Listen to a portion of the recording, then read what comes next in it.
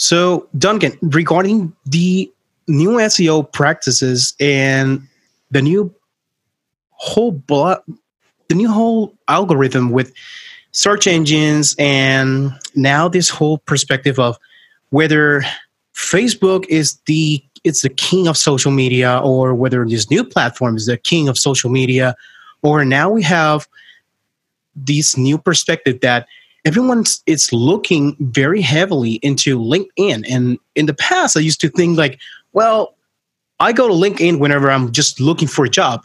If I'm employed, I don't use LinkedIn. When I'm unemployed, I brush up my resume and then I go into LinkedIn, update it, and I tell everyone, hey, I'm unemployed. I'm here. Come find me. I'm looking for a job. Please, I'm nice. Here's a nice picture of me. But now it's different. Now, even if you're not even looking for a job, people are actually networking. They're really using LinkedIn for networking. And even companies have begun using LinkedIn to actually showcase their milestones and their story of what their projects and everything that they've been building for their company. Even their culture is being showcased through LinkedIn. And it's been amazing how I've been able to actually find companies around the world through LinkedIn. Whereas if I was looking for that company through culture or through certain keywords, I would have never been able to actually find them using Google or using Bing or using Yahoo, even though I was actually looking for those terms. But whenever they would pop up on LinkedIn, I would click on that term and I would immediately see them.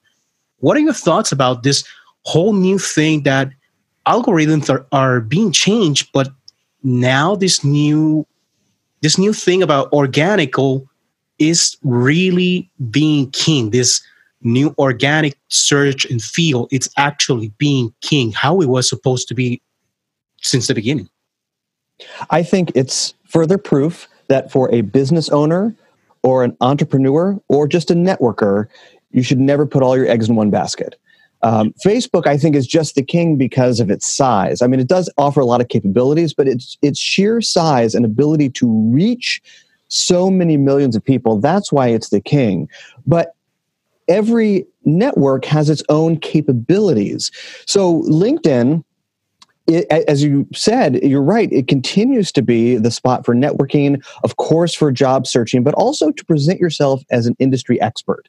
Ever since LinkedIn launched its long-form publishing, which I think happened maybe 4 or 5 years ago, if it was that long ago, LinkedIn has further cemented itself as a place to go for not just networking, not just jobs, but industry expertise, and to present yourself as an industry expert because you can publish as if you were publishing on a blog.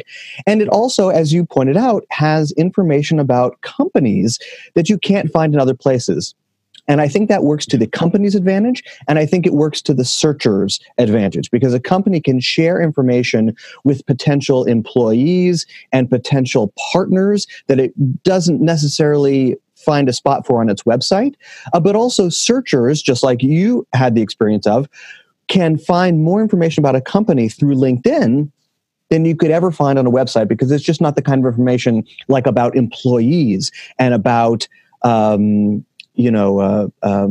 products, maybe even that a business to business, for example, wouldn't be posting on their website. So I think it just adds to the argument that there's no one site for every business. I think it's helpful to diversify.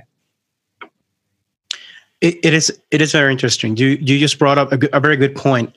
As of right now, I'm actually doing consulting for a business, and they've been in the consulting for 20 years. Obviously, they could be my mentors. Obviously, I'm only 33 years old. And I know how to recognize when people are more experienced than me. At this point in my life, I still tell everyone, anyone could be more experienced than I am. For real. Even if you're 35 years older, even if you're 35 years and you're only 2 years older than me, I will still recognize that perhaps you still know better than me. because your experiences are different than mine, and you might know things that I don't, which better equip you for things that I don't know. Now, this person has been 20 years into certain specific areas of project management. One of the things that they've never gotten into is user interface and user experience. Their website, it's very outdated. Although it looks 2012 and we're in 2018, and you might say it's only 6 years. 6 years in the internet era is disastrous.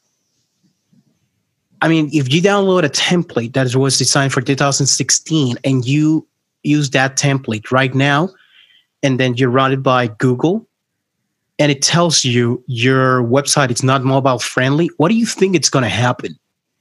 A lot of people will not use that website. You're not going to rank very well. And SEO and web crawlers are not going to do you a very good job. And probably you're not going to be ranking in the top 10 or anytime soon. So you're going to have to spend a lot more time just trying to get somewhere just because of that fact. That doesn't say that very good content will not help you get to there, but it just might take a little bit better. And obviously, a lot of people actually judge a book by their cover. So, unfortunately, but the point that I'm trying to make is that this person was just trying to cram so much information into their website, and I kept telling them, "Look, your website is just like your business card. In your business card, what you want to tell them is, this is who I am. This is my contact information, how to get in touch with me. And if you want to be able, if you want to add just a one-liner of a brand, just feel like your tagline or something, that's it. That's all you gotta do. You don't want to add your manifesto on your business card. You don't want to add the gospel. You don't want to add the whole, a whole credo of your company on a business card. You hand them an ebook. You hand them you add a QR code that they can scan, and then you invite them through a QR code to your website where they go and they scan that, or they download an ebook. You give them some type of gamification so they can start engaging with you. You create some sort of CTA, call to action, so they start engaging with you or some sort of way. But you don't cram so much information somehow that they just go crazy. Like, what is this? And it doesn't look appealing. That's how Apple became Apple, by minimalizing things. They started creating a brand because it looked sexy, because it didn't have so much stuff crammed into it. Whereas Microsoft in the 90s, it had so much stuff in their packaging. You were just about to have kind of like a seizure just looking at the colors and so many things. And Apple just went white, gray and white, and that was it. And it was like, oh my God, that looks sexy. And then it looked liquid, and that was it. That's all Steve Jobs wanted to do. And Nike was just black and white, and then just do it, and that was it. Simple stuff, right? I completely agree, especially from a design perspective. I think where we can draw the line is where it turns into SEO. So absolutely, from a design perspective, 6 years is an eternity. I mean, you could just imagine trying to use your phone with everything that you want to do with your phone from 6 years ago. Imagine trying to do everything you do now on your phone from 2012. It would be impossible. But I think I think design has come a long way, and there's no reason to pile on a ton of stuff, a ton of text that people aren't going to read. At the same time, I would maybe add to the business card idea that it's your business card plus your first 2 meetings, which would mean that the ways you can inform your clients and your customers, the ways you can educate your clients and your customers don't have to negatively affect the design of the website. So you can have the information you would offer to somebody about, this is why our products are great. here's what you need to know if you're looking for a solution in our industry.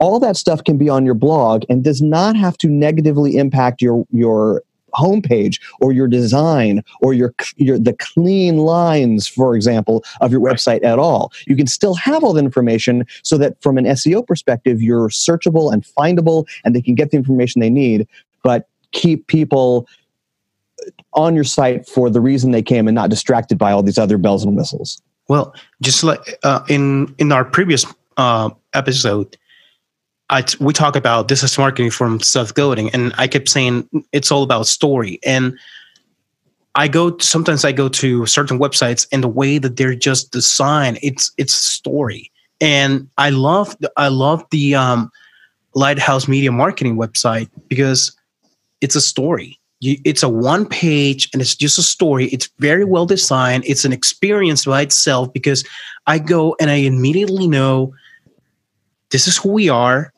These are our services. This is our team. Contact us. And it's simple. And it feels fresh. It's easy on the eyes. It's flat design. It pops. I mean, the fonts are very clear. They're flat fonts. And it's so simple, so elegant. And people sometimes forget that. I mean, sometimes people are like, I like this font and this is the one that I want to use. I like this color. This is the one that I want to use. Well, it's not the one that you want to use. It's the one that tells the story you want to be able to tell. What is a story that you want to be able to tell for the people that you want to tell? And it took me 2 weeks to create my avatar.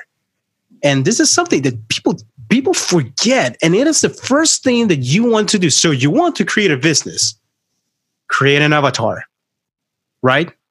Right. Who is your target audience? And I love Pat Flynn. I bought his book, Will It Fly? And I heard it. I bought the Kindle version with the audio, and I heard the book. And well, I listened. Sorry, in Puerto Rico, heard and listen, escuchar y oír, kind of trapped into listening, hearing, and sometimes Spanglish gets into the middle of the things.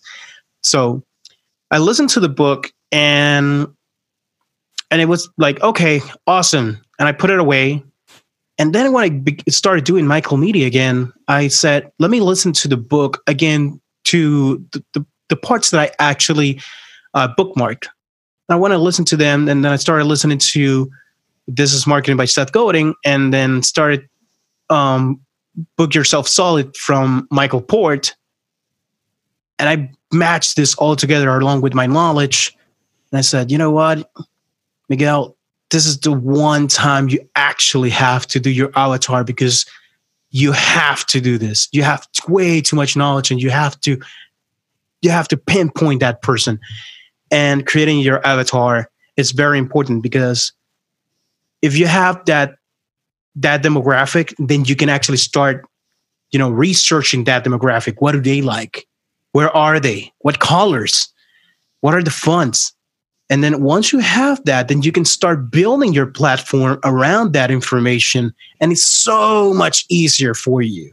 So much easier. What are the colors? What colors do they like? What tone do they like? What message do they like? What are they against? What are they for? What? I mean, it's so much easier.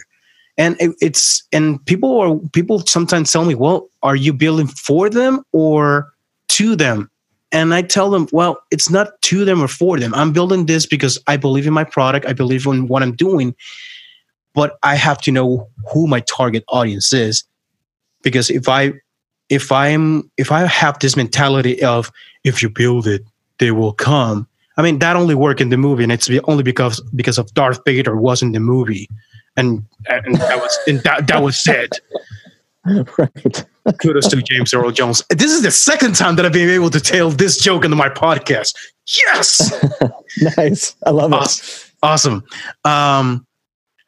But yeah, I mean, creating your avatar is one of the main points for any business, and mainly in social media. You have to know who you are, what tone and message you're using, and who are you catering for. If not, it's not that you're doomed to fail, but you're gonna be in a room with no lights and just stumbling upon walls and not knowing where are you headed towards to. Right. And I think there's two levels of this issue, two levels of this problem. There's skipping it altogether, which of course is disaster, but then there's also not going far enough. I mean, I love the way you describe it as an avatar, because let's say your basic, very generic audience is 35-year-old moms.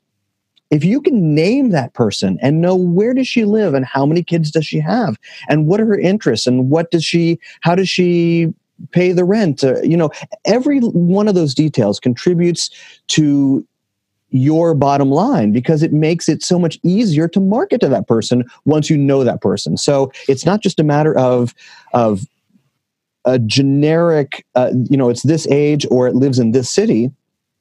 Give that person a name. Find out where they go on the weekends. But if you know all that information, it will save you tons of time and help your marketing be so streamlined that all the other stuff is a piece of cake. Yeah, that's one of the reasons I love Cherry. Cherry is my avatar. Cherry is a 9-year-old entrepreneur. She's a single female. She lives in Humacao, Puerto Rico. That's the east coast part of Puerto Rico. And she wants to create her own startup project where she starts selling fashionable clothes over the internet. That 30% of the revenue goes toward socially profitable businesses that takes care of environmental issues, animal awareness issues, and health issues across the world, and helps everyone that she can. The rest of the 70%, 10% she donates to charities on her own behalf, and the 60% it's for herself of that income. It's not her solopreneur, but that's it. She's what everyone would call an airheaded, light-spirited person. And she doesn't understand a single thing about social media other than posting on Instagram and using Facebook and replying ha ha ha and things like that. She's been trying to Google how to do SEO, how to SEO for fools, how to SEO for idiots and such. And she has given up because she has bought 10 or more Udemy courses, but she does not have the time to actually do any of them, or she can't figure them out, or whenever she starts doing something, apparently Google changes the algorithm and then it's not nothing, and she's hired experts and then they scan her, or things happen that nothing has happened. So she needs a guide. She needs someone that has integrity and guides her all the way through, that lives in Puerto Rico and wants to help her grow her business, and it's side by side, and wants to mentor her. Hi, Michael Media, to your services. You're welcome. That is phenomenal. I may bug you after we're done with the podcast today. If you have a written description of that, I might have to steal that as an example, because that is amazing. And I think there are people who would say, but wait a minute, that's too specific. No.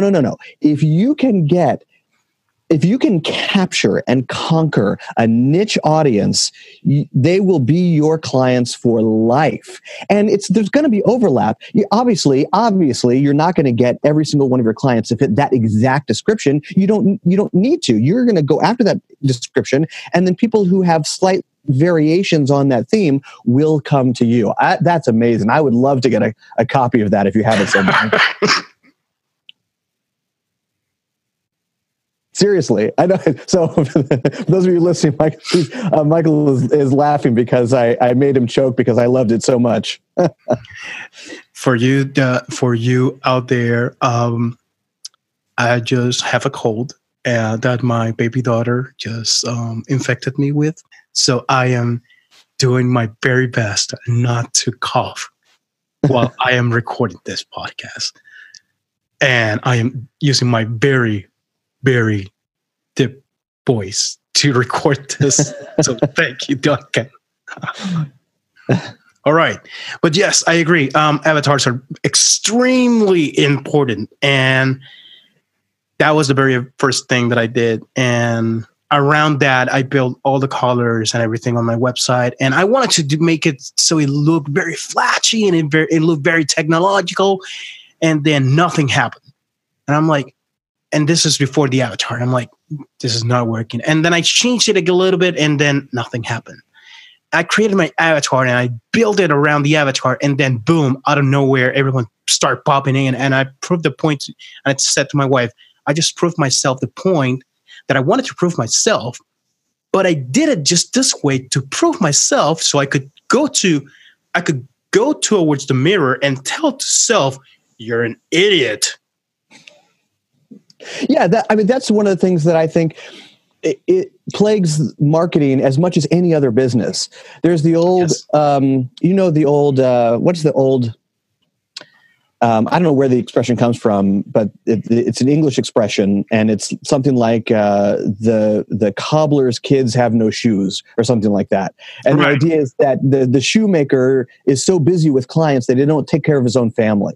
Yeah, I know. And the same thing is true with marketing. I think we forget to, one, market ourselves as marketers, Right. and two, practice what we preach. And that's a fantastic example of you have been telling people, come up with an avatar, you did it, and it worked. Yeah, and one of the funny things is that this client that I mentioned that I'm consulting for, I told them, I bet your target audience, and I can look it up in the right now on the internet in similarweb.com. I can look it up right now, and this is a free tool. I can look it up right now, and I bet your target audience are females, 35 to 44 year old, here in Puerto Rico, looking to develop themselves as a career. And then you can confirm that with the last 10 customers that you've had in your business, which you can confirm of through an Excel spreadsheet that you have right now within the last 12 months of your business. Guess what? 88% of their customers over the last 3 years, we did that experiment, 3 years, have been females, 35 to 44-year-olds, mainly lawyers, pharmaceutical industry, and finance industries. And then I told them, how many of them are new customers? About 60%. How many of them have been returning customers? 10%. I can guarantee you that in the next year, I can make that 10% become a 40%. And then by 2021, I can guarantee that will be a 60%. How? Hire me and we'll be making business. Right. I'll show you how. Yeah. I'll show you how. And not with any course. I'll show you how. It will be extremely simple. But that's the story. That's the story that they need. And just because of creating avatars, just because of having that data, having that ideal customer, that target customer, right, it's very important. And people think that this is just social media. Whenever you're creating a product, and this is something that advertisers used to do, what is the ideal cost? What is this this product for? Who will be using this product? Oh, housewife. Which housewife? Right. Which housewife? TV show? Right, exactly. Who is she? Where does she live? What's her, how old is she? What is the household income? First off, I mean, that is a legitimate question, because are they, and I don't mean to be disrespectful here, but are they a trophy housewife, or are they a 50 to 75,000 household income housewife, or are they a medium size? Those type of things. Are they a housewife that it's very pro technology? Are they a housewife that it's a go-getter? Are they a housewife that it's just a stay-at-home mom? Are they a housewife that it's a entrepreneur mom that likes to blog and do a couple things? Or are they a housewife that it's involved in the community and then goes and picks up their kids and does a couple of things? Or are they just a housewife that likes to stay at home and do nothing? I mean, what is what kind of product are we talking about, and who is it for? That type of target audience and segmentation and niche marketing, it's very important so you know who you're targeting for. Because if it's a stay-at-home mom, perhaps, yeah, Facebook is where you want to go, and at the same time, that product might be very good for QVC and being at Ellen and Oprah. Right. Who knows? Yeah. And then you have all around marketing. If it's a product that's very exclusive, very high end, you don't want to be on Facebook. You want to be at Macy's. You want to be at a high end store, marketing yourself in a very high end level that it's very exclusive. Because right. So I didn't mean to interrupt, but right. We have to assume that the entrepreneur knows her products. Yeah. So that's the first step. I think it's probably a given. I don't think there's an entrepreneur that would get into a business or a business owner or a marketer without knowing their own product.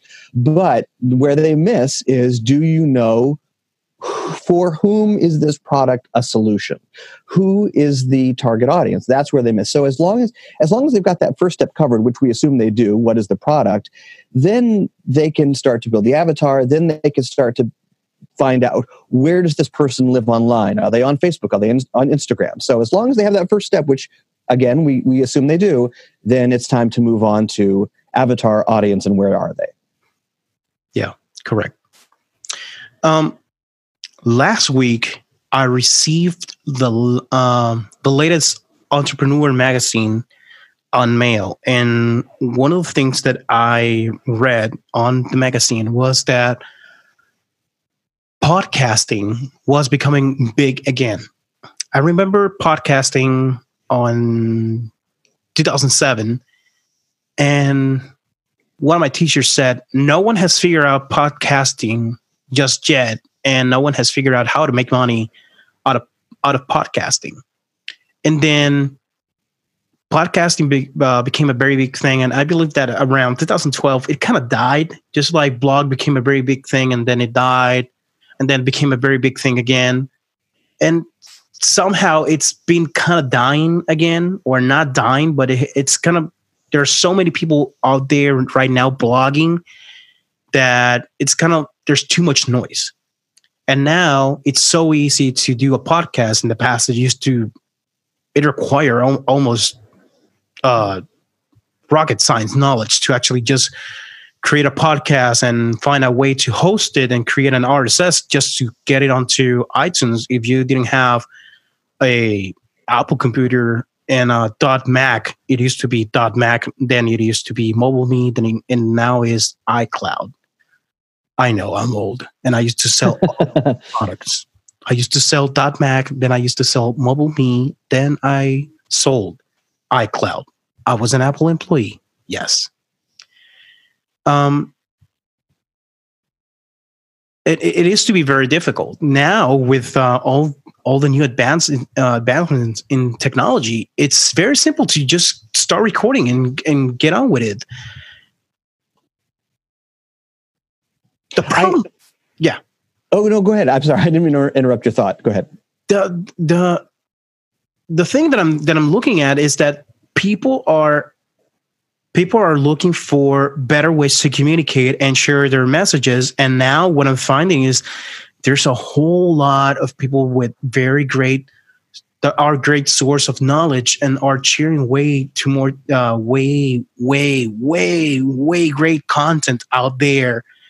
And thanks to podcasting, instead of having to do this over and over and over thinking of, I have to write 500 words just to get it right, and then autocorrecting, and then how do I write this so it makes sense, and storytelling and heading, and then doing this, I can just hit record and start talking, and then I just do this, and that's the way that that they communicate, and that's it. And they do a 8-minute podcast, and it's just like, whoa. And that's it. And every day they publish a new episode 5 days a week. And it's just amazing.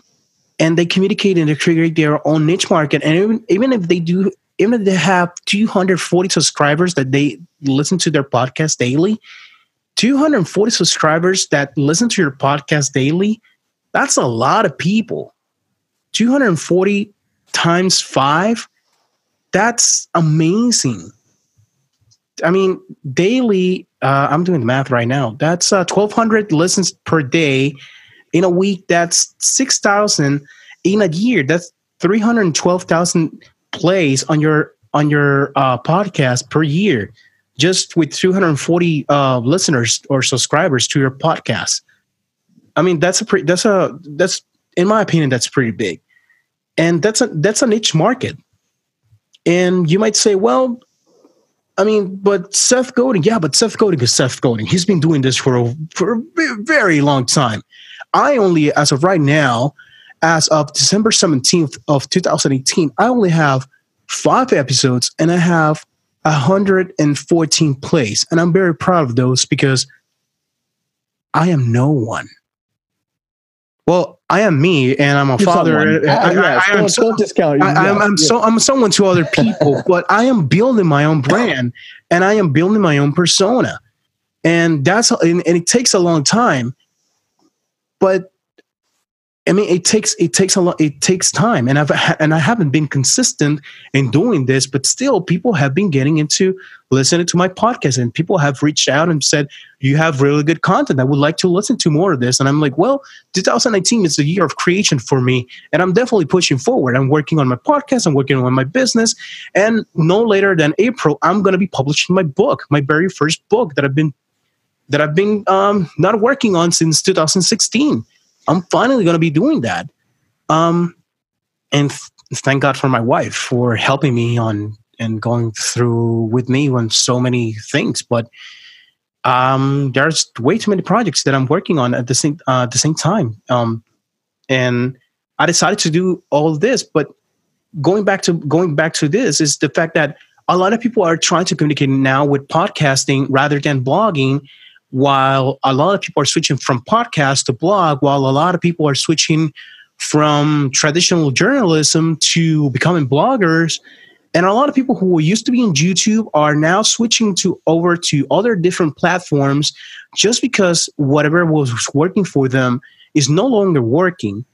You've been on the internet, I don't want to say for a while, but you've seen waves. How do you see all this? What's your expertise and experience or your thoughts about people switching over and over things? How do you see this? Is this a change of heart? Is this part of the internet that happens ever so often, or? Well, it's hard to speak to the individual cases. So in other words, like if we want to identify a marketer or a company that flip-flops, that is something I don't really understand, and maybe they have their own reasons, but in general, I don't think that's a good idea. But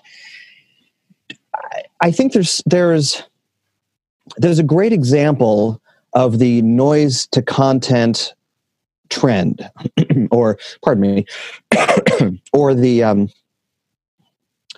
way various media become populated. The great example, I think, is television, where 30, 40 years ago, there were 3 networks. Maybe some very smaller networks. Maybe there was, of course, there was public television, but there were basically 3 networks. And everybody points to this as an example of how, in the course of a few decades, there are thousands of channels. Now, and I'm only talking about television. I'm not talking about the millions of channels that exist now on Facebook and YouTube, where you can watch anything and everything, and everybody in their living room and their cat has a TV show. Just on television, there are thousands of channels. So what that means is that, yes, there is noise, But that noise finds an audience. That noise finds a niche audience, and a show that would never have made it on the air 30 years ago has a place. And I think the same is true for social media. The content that never would have had a place on a billboard or on a radio spot or on a TV commercial, that content has a place now. It has, I'll use the long form example of the Home Shopping Network, or an infomercial. So content that never would have gotten picked up or had a place on an infomercial now has a place. It now has a home, and people are using that niche content. So yes, there is noise, but the good content will find a way to rise to the top. And I'll go back as a concluding thought on this question. Go back to your example of podcasting. You're right. Podcasting has seen this interesting roller coaster of popularity. And I think part of what happened was that people realized there could be good content. Just like with blogging, they realized, okay, this is not just, it doesn't just have to be someone, kind of letting their thoughts loose with no kind of storytelling arc. There can be good content like Serial or some of these podcasts that have just taken off and exploded and are still, the most popular, most downloaded podcasts, even after the season is over. Years after the season is over, Serial from previous seasons is still one of the most downloaded podcasts because people have seen this now as a medium where they can produce good content and it will be found. I mean, the movie The Martian started just as a blog. I didn't know that. Wow, that's interesting. I didn't know that fact.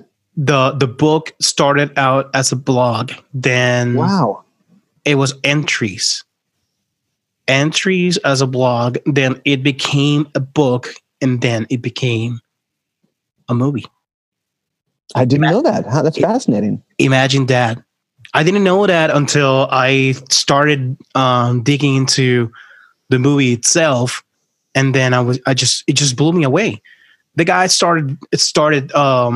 he created a blog, and then he started, typing in about entries about this guy who has been abandoned in Mars, and how he would feel. Like he got into this persona again, this avatar of how he would feel and his day-to-days, and how he would transcribe everything on this blog. And that's how the novel came to be, and that's how later on he had to edit everything in a way that it would be more of a storytelling for the book, and then it became a script for the movie where Matt Damon once again had to make the U.S. government spend a whole lot of money to go and get him. I had to make the joke.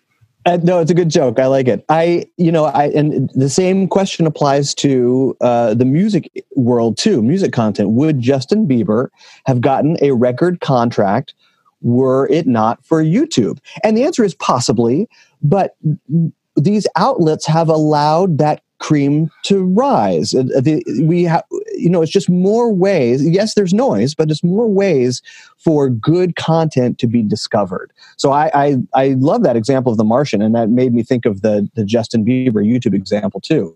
More ways for discoverability can give us great content. I mean, back to my television example. I mean, think about all these Emmy Awards given and all the huge popularity of shows like The Sopranos and Breaking Bad. Now, granted, those are on large networks too. Those are on large cable networks, but it's a similar way that when you have more accessibility, more opportunities for good content, it will be out there. It will be published. Well, another person that thanks to social media was able to become one of the best performers out there, Arnel Pineda, Journey's new singer. Oh, interesting. They found him because he was singing one of Journey's songs on YouTube, and all of a sudden wasn't like, we need this guy, and they flew him, and he's now part of Journey, the band. I mean, I remember that story. Yeah. And In the past, it used to be very weird because I obviously not a whole lot of people. Obviously, I'm a metal fan, but have you watched the movie The Rockstar with Mark Wahlberg and Jennifer Aniston? I think I've seen pieces of it. I remember the movie. I remember the trailers, and I can't remember if I've seen it all the way through. But I know the basic story of it. Long story short, it's basically they took elements of the story from the band Judas Priest, and they implemented the story of the second singer from Judas Priest, who I forgot his name, but he's Tim the Ripper Owens. He was an 35-year-old accountant living in Midwest U.S. And the two guitarists from Judas Priest walk into this bar in the middle of the Midwest United States, and they see this tribute for Judas Priest, and they'll go like, "Oh well, yeah, all right, let's just walk in here and see what we find out." Original founding member and singer from Judas Priest, Rob Halford, had just quit the band because he no longer felt like being in the band because of certain personal issues. I will not get into those. And they had no singer, and then Tim Owens starts singing, and we're just like, they dropped their jaw and they were like, "Oh my God, this guy's amazing." They just flew back to London. They're like, "We need to get this guy." They get in contact. They get the guy, flew him back into London. It's kind of like the same thing that happened in the movie, in the Rockstar. And then the guy gets to be in the band that he grew up listening to. In the movie, what happened was it's in the 80s, and there was this VHS that had been recorded, and they see it. But it took days and tickets to actually get it going and see if the guy was legit. In today's world, in 2018, all you need is a YouTube video, and that's it. Right. Which is what, back to your point, that's all you need right now for someone like Arnel Pineda or someone like Justin Bieber, although I would have preferred that Justin Bieber's account would have been disconnected. You're probably not alone in that request. Yeah. The world would have been a better place. All right. So, as we are closing down on this episode, what do you see going on in on the internet in the next few years? Because as of right now, the trend, the most searched question according to Google is, "What is Bitcoin?" And then I one of the things that I shouldn't. Well, what was funny yesterday in my search on, according to Google, was that should I, according to the different states, and according to Nevada, it was should I buy Bitcoin, and according to California, it was should I move? According to Seattle, was should I boat? And according to the different states, was should I boat? Should I move? Should I do this? Should I do that? Even Florida was should I boat? If I'm not mistaken. But I believe that there's this new hunger for better technology, more efficiency, and better things, and not just better connection or better higher internet speed or better phones or better AI or better machine learning. It's just like we want our society and our technology to actually be at the same level. So we want to actually have that kind of synergy, not singularity, but that kind of synergy. Singularity is not happening for a while, I believe. But we kind of want like that kind of integrity between humankind and technology to actually go hand in hand. And a lot of people are actually looking towards blockchain technology for governance and for transparency and that sort of thing. And they're actually calling on to social media platforms for having transparency and clearing up more governance or having better solutions to provide better user experiences, or even I want more privacy, and I want to actually own my intellectual property. I want to own my data, and I don't want you to treat me as a product. I want to be, you are the product, and I'm actually using your platform. I don't want it to be the other way around. What are your thoughts about this point? Well, to touch on Bitcoin briefly, it seems, and I don't know that much about Bitcoin, but it seems like it has seen sort of a similar roller coaster path as podcasting, where it was all the rage and people were talking about it, and then it dropped off and was not popular, and it was kind of laughed at, and now it's back. So who knows what's going to happen with the cryptocurrencies? I imagine it'll keep on the same pace for a little while. Will it ever take over? That is yet to be determined. With other technology, I had a thought that was kind of related to the politics arena, and I think what we have started to see is more transparency from all sides. But the problem is we don't always know what we're talking about. So, for example, there's so much political talk on Facebook and Twitter now, but I think part of the issue is people not listening to each other because they don't understand politics themselves. Like it's easier for me to just start talking about something I know very little about because I have a platform to do that. So I would like to see and this sort of came up. I think this is sort of was part of your question. In terms of transparency, I would kind of like to see the government agencies and being as transparent as businesses are and using social media to inform constituents so that we feel like we know what we're talking about, so that I'm not just going to Facebook to rant. I have some actual facts provided to me, not by the media, not by my neighbor, but by my city council. That's where I would like to see things going, and I hope they are going in that direction. I think the government side could learn a lot from what businesses are doing online with making things more transparent and more accessible. And I hope we're going in that direction. So I know that's not a complete answer, but sort of a partial answer to where I at least think and hope things are going. No, you're actually, Duncan, you bring a point that many people over in the blockchain are actually saying. Many government agencies just point press agents or just tell them you are the person in charge to address the media and go and talk to them. And if something happens, or if something for some reason CNN disapproves us, you're the scapegoat. You're going to be fired. Because if people dislike us, it's your fault because you didn't use the right tone and message. You didn't deliver it. You have to make people like us. But you did something horrible to those other people. How can I change that? You have to deliver the message. But I'm just, how? You are the messenger. All right. How? I mean, some people are just put in that situation where they're the scapegoat, and they're just going to be killed. They're just going to go out there and they're just going to be killed. Which actually, it's funny.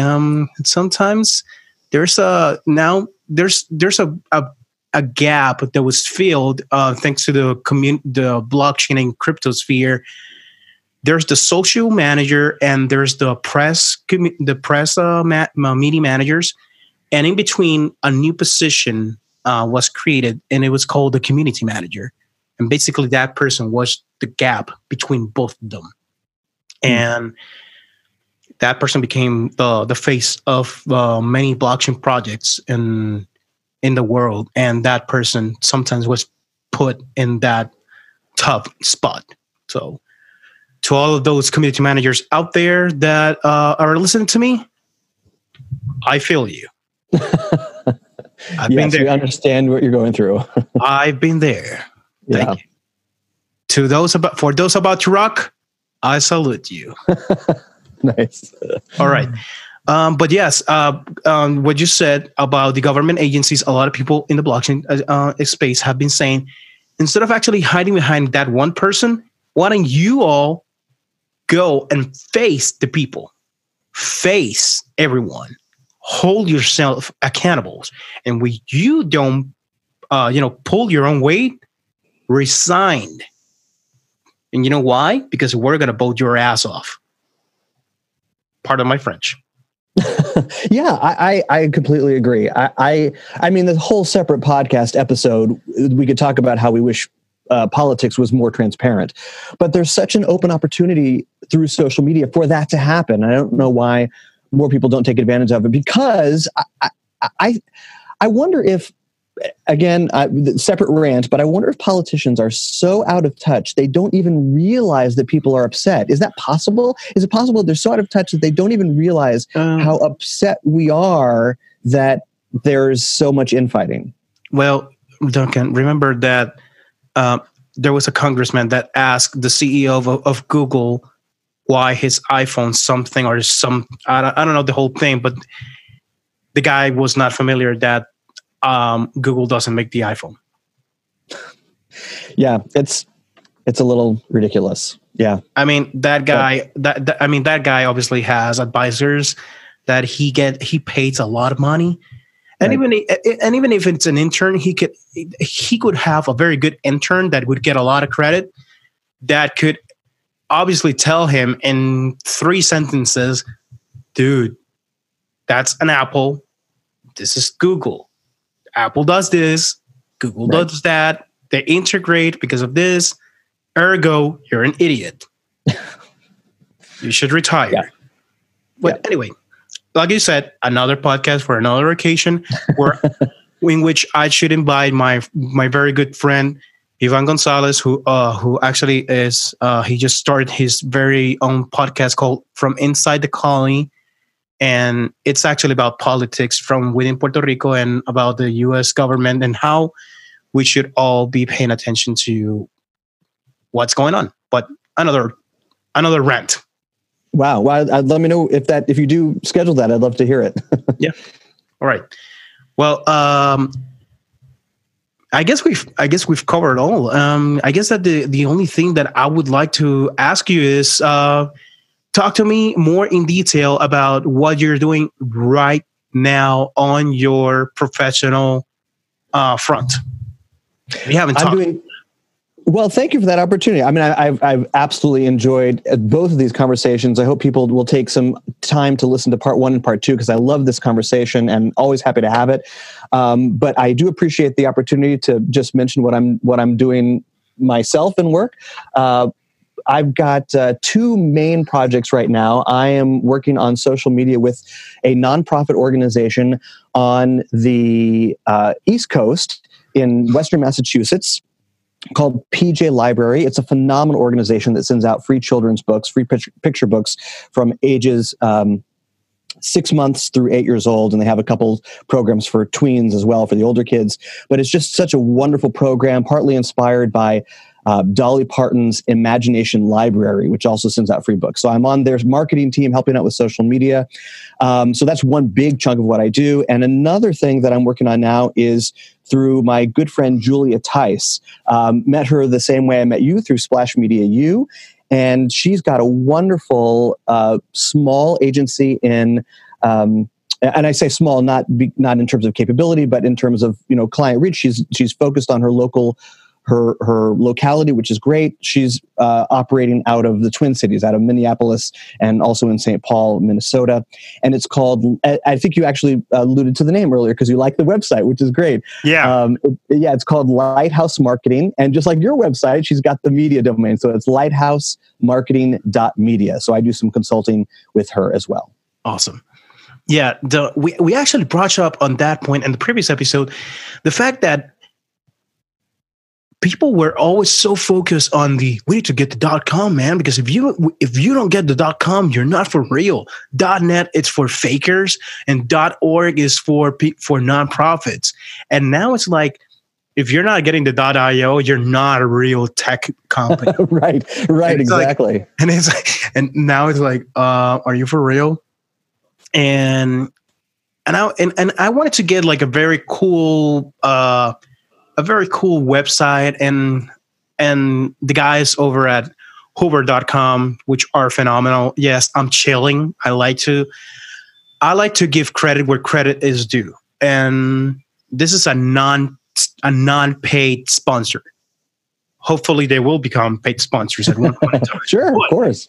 But Hover, it's my domain registrar, and I was looking, and all of a sudden, I'm like, well, what should I do? And my wife says, well, you're always been saying you just want to be Michael, and I'm like, well, that's true. I mean, what should I do? And then I figure out, I'm like, wait, they have .media.